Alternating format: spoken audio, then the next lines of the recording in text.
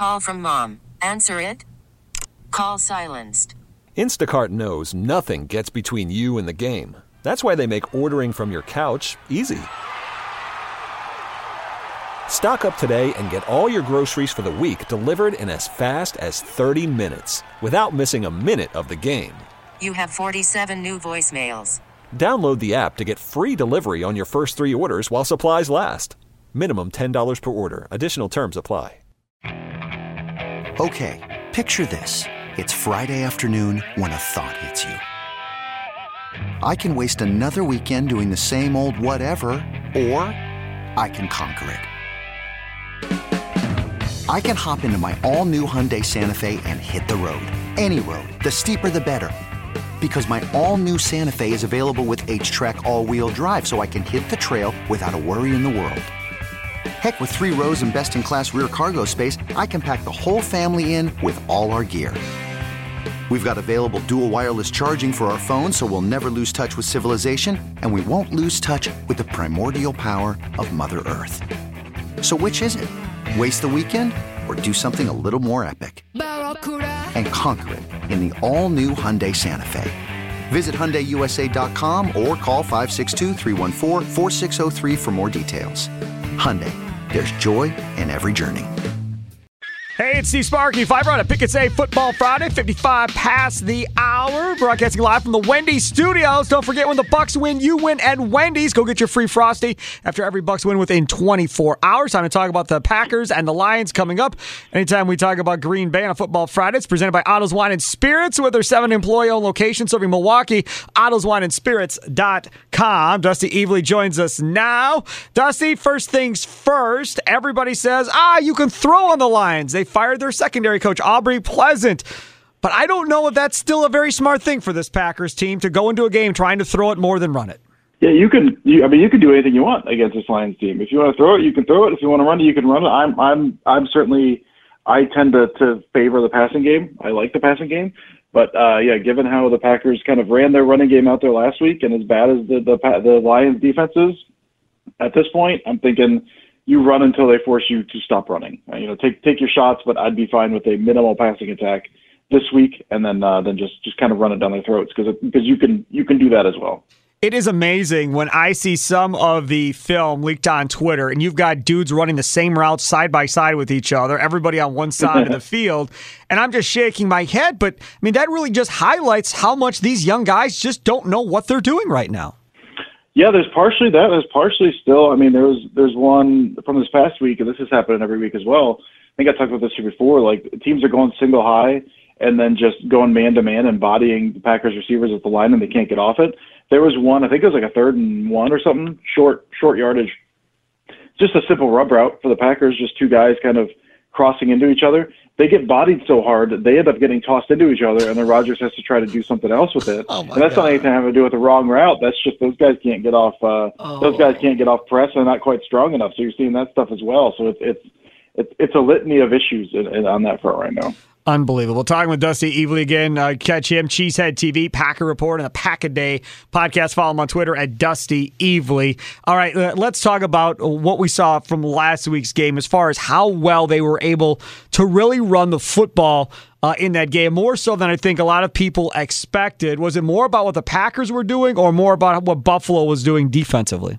I think it was more what the Packers were doing. The Buffalo was still kind of out there in their base, kind of nickel set. They don't really like to get into base personnel. They like to stop that stuff with nickel.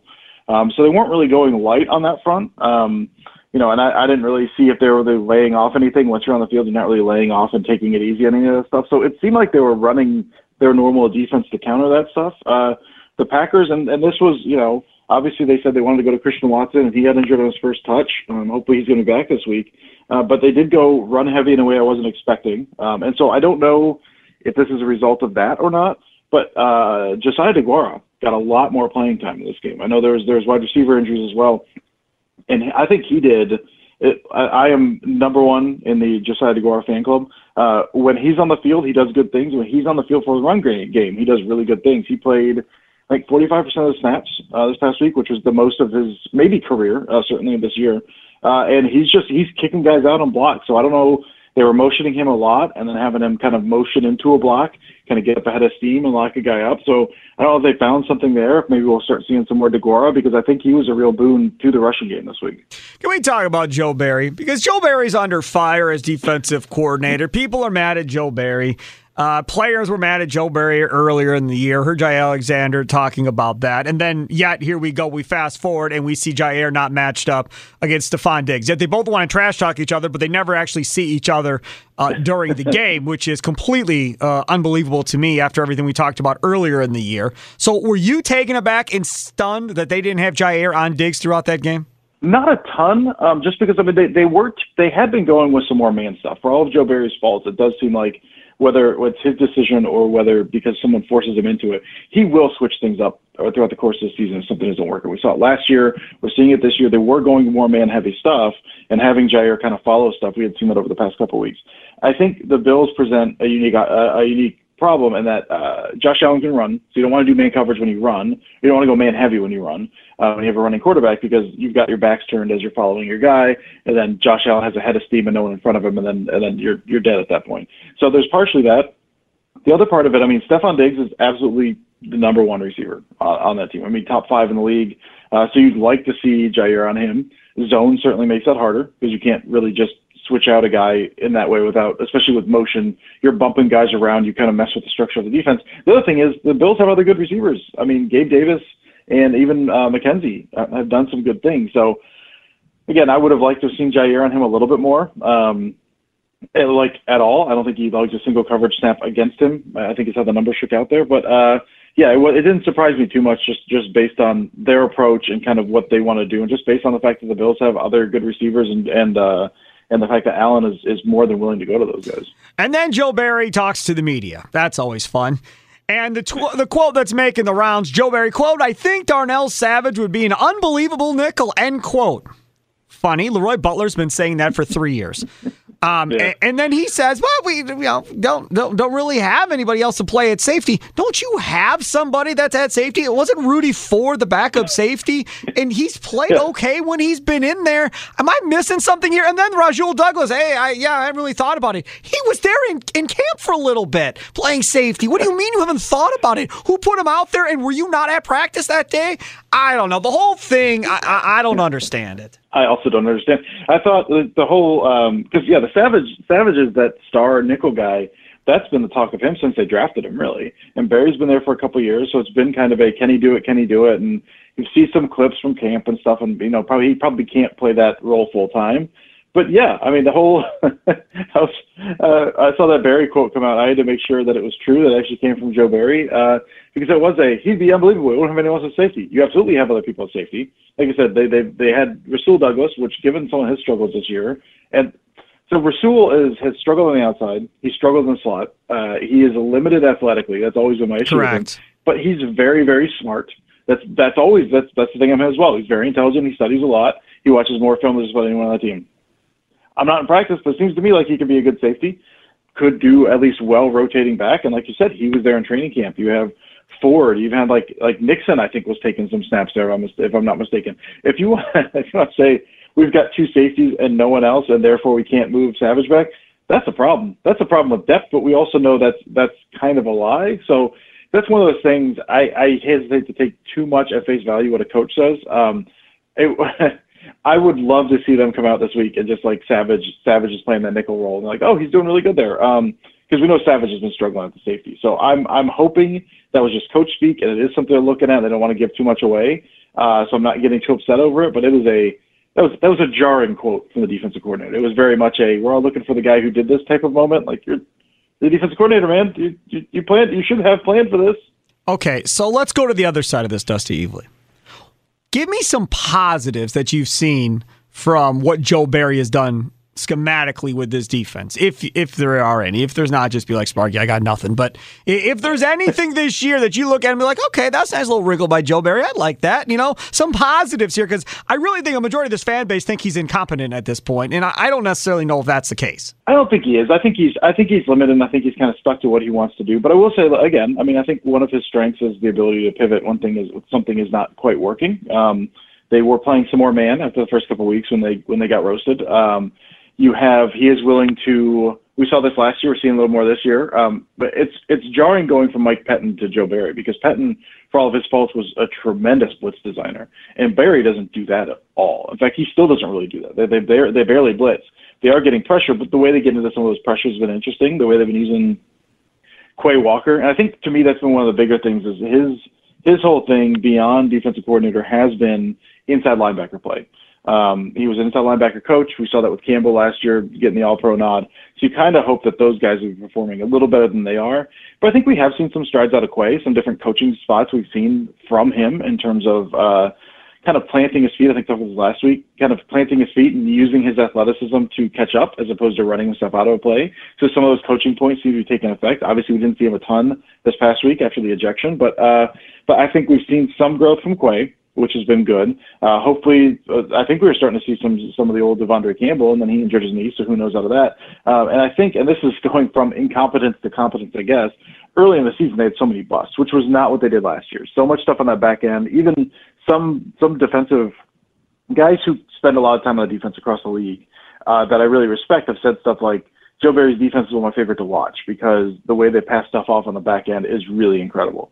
And they did an amazing job with that last year, and not so much this year. Early in the year, I mean, we all saw Justin Jefferson. We saw they could not defend crossers against Bailey Zappi. Like, we were seeing that.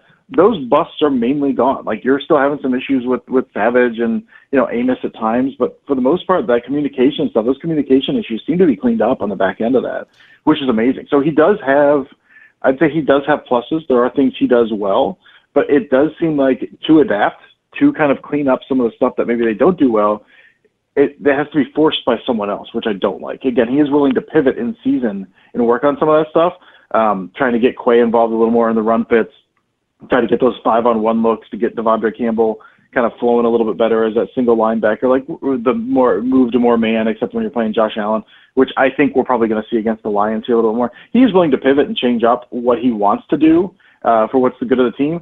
I just feel like it takes a really long time for him to get there sometimes. What's happened to Kenny Clark? Then last year, there was impact play after impact play after impact play, and I'm not feeling impact play after impact play this year from Kenny Clark. I still think he's good. I still think he's had a really good season. I don't think he's where he was last year. I've not looked at him super closely. I think he's still doing a lot of really good things, but it's the same issue we've been seeing. You hope some guys will take a step up. Dean Lowry's been worse, so you don't have to really do a whole lot to Dean Lowry. Like, he's getting washed out of plays. Jaron Reed isn't Jaron Reed. I think TJ Slayton's had a nice year so far. That he's stepping up, but even then his skill set's kind of different. He's kind of more that plugger. So I think Kenny Clark has had some moments, but it's been overlooked in terms of just the fact that no one else on that line has really been good. Outside, I think, of some of the flashes from TJ Slayton. At this point, I don't want to see Dean Lowry for the rest of the year. Just give me Wyatt at this point. Good, I'm with you. Let's talk about the offensive line real quick. Bakhtiari, Jenkins both practicing on Friday, according to Matt LaFleur. Where are we at with this offensive line at this point? If Bakhtiari and Jenkins can play, when they do play, Bakhtiari has looked good. Jenkins, on the other hand, has had his issues when he was out there at tackle, now back in at guard. What do you think about this offensive line moving forward? It's tough when it's in flux like that, and especially with Bakhtiari, who someone was asking me about this last night. I did something with the Pride of Detroit guys, and my thing on him was, listen, we had a week where he practiced 3 days in a row, and then woke up weird on Sunday, didn't play. And so he didn't practice, Wednesday, Thursday, but he's practicing today. I also don't know if that's good news or bad news. I think the offensive line is tough to talk about at this point, not knowing Bakhtiari's situation, the fact that, like, we can think it's one thing on Friday and then on Sunday morning it's a different thing. Like you said, he's good when he's out there. So assuming Bakhtiari's health, I like Zach Tom. Zach Tom seemed more comfortable at right tackle or any kind of tackle position at this point than a guard. I think he got better as the game went on. But if you slide Elton Jenkins back in a left guard, that gives you better protection and then also run game. Myers has had a tremendous year at center. Nyman slotted in nicely at right tackle, and then John Runyan Jr. has been good at the right guard when they moved him over there when Jenkins came back. So, I mean, provided the health of the line, and I feel Zach Tom is kind of a guy who can step in at multiple different positions on the line and play, like, adequate at the very least as far as a rookie, that's better than where we were at the beginning of the year when Royce Newman was getting reps. It's tough because once those dominoes start falling, and if Bakhtiari can't play on Sunday, suddenly everything's kind of thrown out the window, and you're moving guys out of position a little bit more. And I feel less good about it. But if everyone's healthy, I think it's a very good offensive line. If Bakhtiari's out, that's when you start getting, Nyman at left and Tom at right, something like that. I think Tom played left. So it gets, when it's a little more in flux, it gets a little more dicey, which we haven't seen the line. I don't think we've seen the same lineup in a single game this year. So it's tough to tell. But yeah, top line is really, really good, and then it starts getting a little weird. But they're getting better. I'd say the lineup they have now is better than what they had when Newman and Jenkins were on the right side. All right, prediction time. Who you got? Packers, Lions. What's the score? Thank God you were wrong on the Buffalo game, by the way. Thank God the 55-10 thing didn't happen. Oh my God. I was trying to light a fire under him, man. That's what I was doing. I was giving him some bulletin board material. I'm going Packers. Detroit has been good at home in terms of points scored. I think 35 at home, but they just traded Hawkinson. Swift, I don't think is 100%. So I think they'll be able to put up some points, but Goff can't get outside the pocket, so he's not going to hurt him. And the pass rush has been really, really good. So I'm going to give Packers. Let's do maybe 27-14. I think the Packers are going to be able to run. And again, that gives them their floor is higher than it is if they're strictly passing, and they'll be able to hit some big shots, hopefully with Christian Watson. So I think the offense is starting to come along, and this is a really nice time for a get-right game. If the Packers lose this one, I will lose all hope in the season for whatever hope I had before this. But I'll go 27-14 and cross my fingers and hope I'm right. Yeah, the Dunn Club will have everybody in it if they lose to the Lions. There is no question. He is Dusty Evely, Packers writer, Cheesehead TV, Packer Report, and of course the Pack-A-Day podcast. Dusty, thanks so much for coming on, man. We'll talk to you again next week. Thanks, dude. Appreciate it. You bet you take care. There he is, Dusty Evely, joining us here at 55 past the hour on a Pick and Save Football Friday, and we talk to Dusty Evely each and every week. Don't forget, new Curtin Long podcast. That comes out as well later on Friday afternoon, so you can listen to that on Friday, Saturday, Sunday leading up to the game. Ryan Horvath and myself, Kurt and Long. It's available on Spotify, Google Podcasts. It's available on Apple. It's available on the Odyssey app. All those fine things. And every time we talk to a Green Bay guy on a Friday, it's sponsored by Autos, Wine, and Spirits. So there's 7 employee-owned locations serving Milwaukee. AutosWineandSpirits.com as we broadcast live from the Wendy's studios. Have a good one. Have a good weekend. Toodles. This episode is brought to you by Progressive Insurance. Whether you love true crime or comedy, celebrity interviews or news, you call the shots on what's in your podcast queue. And guess what? Now you can call them on your auto insurance too with the Name Your Price tool from Progressive. It works just the way it sounds. You tell Progressive how much you want to pay for car insurance, and they'll show you coverage options that fit your budget. Get your quote today at Progressive.com to join the over 28 million drivers who trust Progressive. Progressive Casualty Insurance Company and Affiliates. Price and coverage match limited by state law. You could spend the weekend doing the same old whatever, or you could conquer the weekend in the all-new Hyundai Santa Fe. Visit HyundaiUSA.com for more details. Hyundai, there's joy in every journey. Hey everyone, Boomer Esiason here. The NFL Draft is behind us and your favorite team is now gearing up for week number 1. The free Odyssey app puts you right in the middle of the pro football conversation with the biggest sports radio stations from across the country. The local voices who know your team the best, giving you their unfiltered takes on the current state of your squad. It's always football season right here on the free Odyssey app.